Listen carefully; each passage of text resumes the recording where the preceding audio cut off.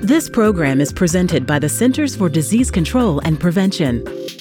Patients can get serious infections while receiving medical treatment in a healthcare facility. These healthcare-associated infections, or HAIs, are often caused by antibiotic-resistant germs, which can lead to sepsis or death. Significant progress has been made in preventing HAIs, but more work is needed. Clinicians are key to preventing antibiotic-resistant infections, which can be difficult or even impossible to treat. Protect every patient every time by following a combination of infection control efforts and improving antibiotic use.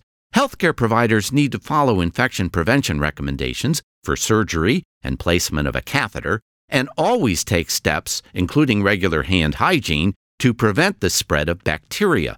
Improved antibiotic use will also help prevent the emergence of antibiotic-resistant bacteria. To learn more, visit cdc.gov/vital signs. For the most accurate health information, visit cdc.gov or call 1-800-CDC-INFO.